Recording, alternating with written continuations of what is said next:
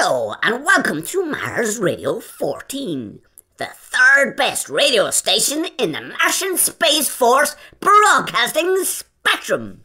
My name is Captain Half Milk Carton and I'm joined by Lieutenant Bungalow. And this week we're going to see how long you can listen without falling asleep, because we're going to be bringing you live coverage of Bongerlon Hababel's visit to Pluto, which will be the first Martian mission to the ice planet. It won't take that long. Alright, okay, Bungalow, and tell me this, how long will that take? Oh, 2.5 minutes.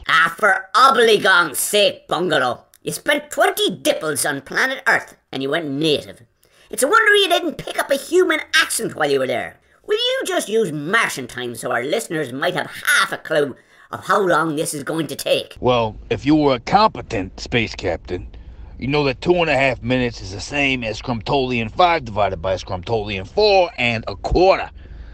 No time at all, really. So, folks, we're going to be broadcasting for Scrumtolian 1 and Infinite Scrumtolian Dipples, which is some time. Everything takes time, Half Milk Carton.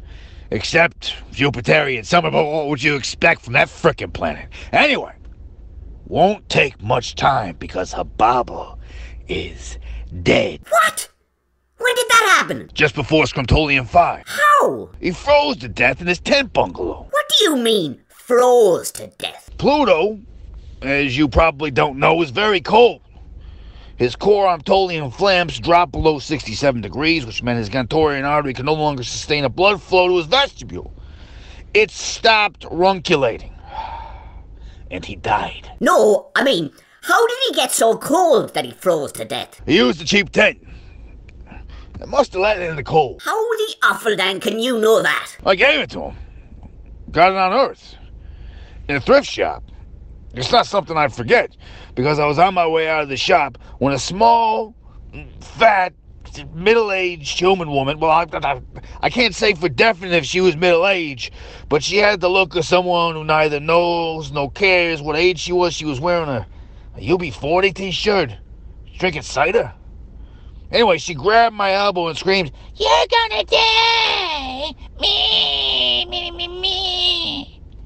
Was very unpleasant. And that was it? Yeah, pretty much, Half Milk Carton. She asked me for a light, so I gave her some Churkin torch.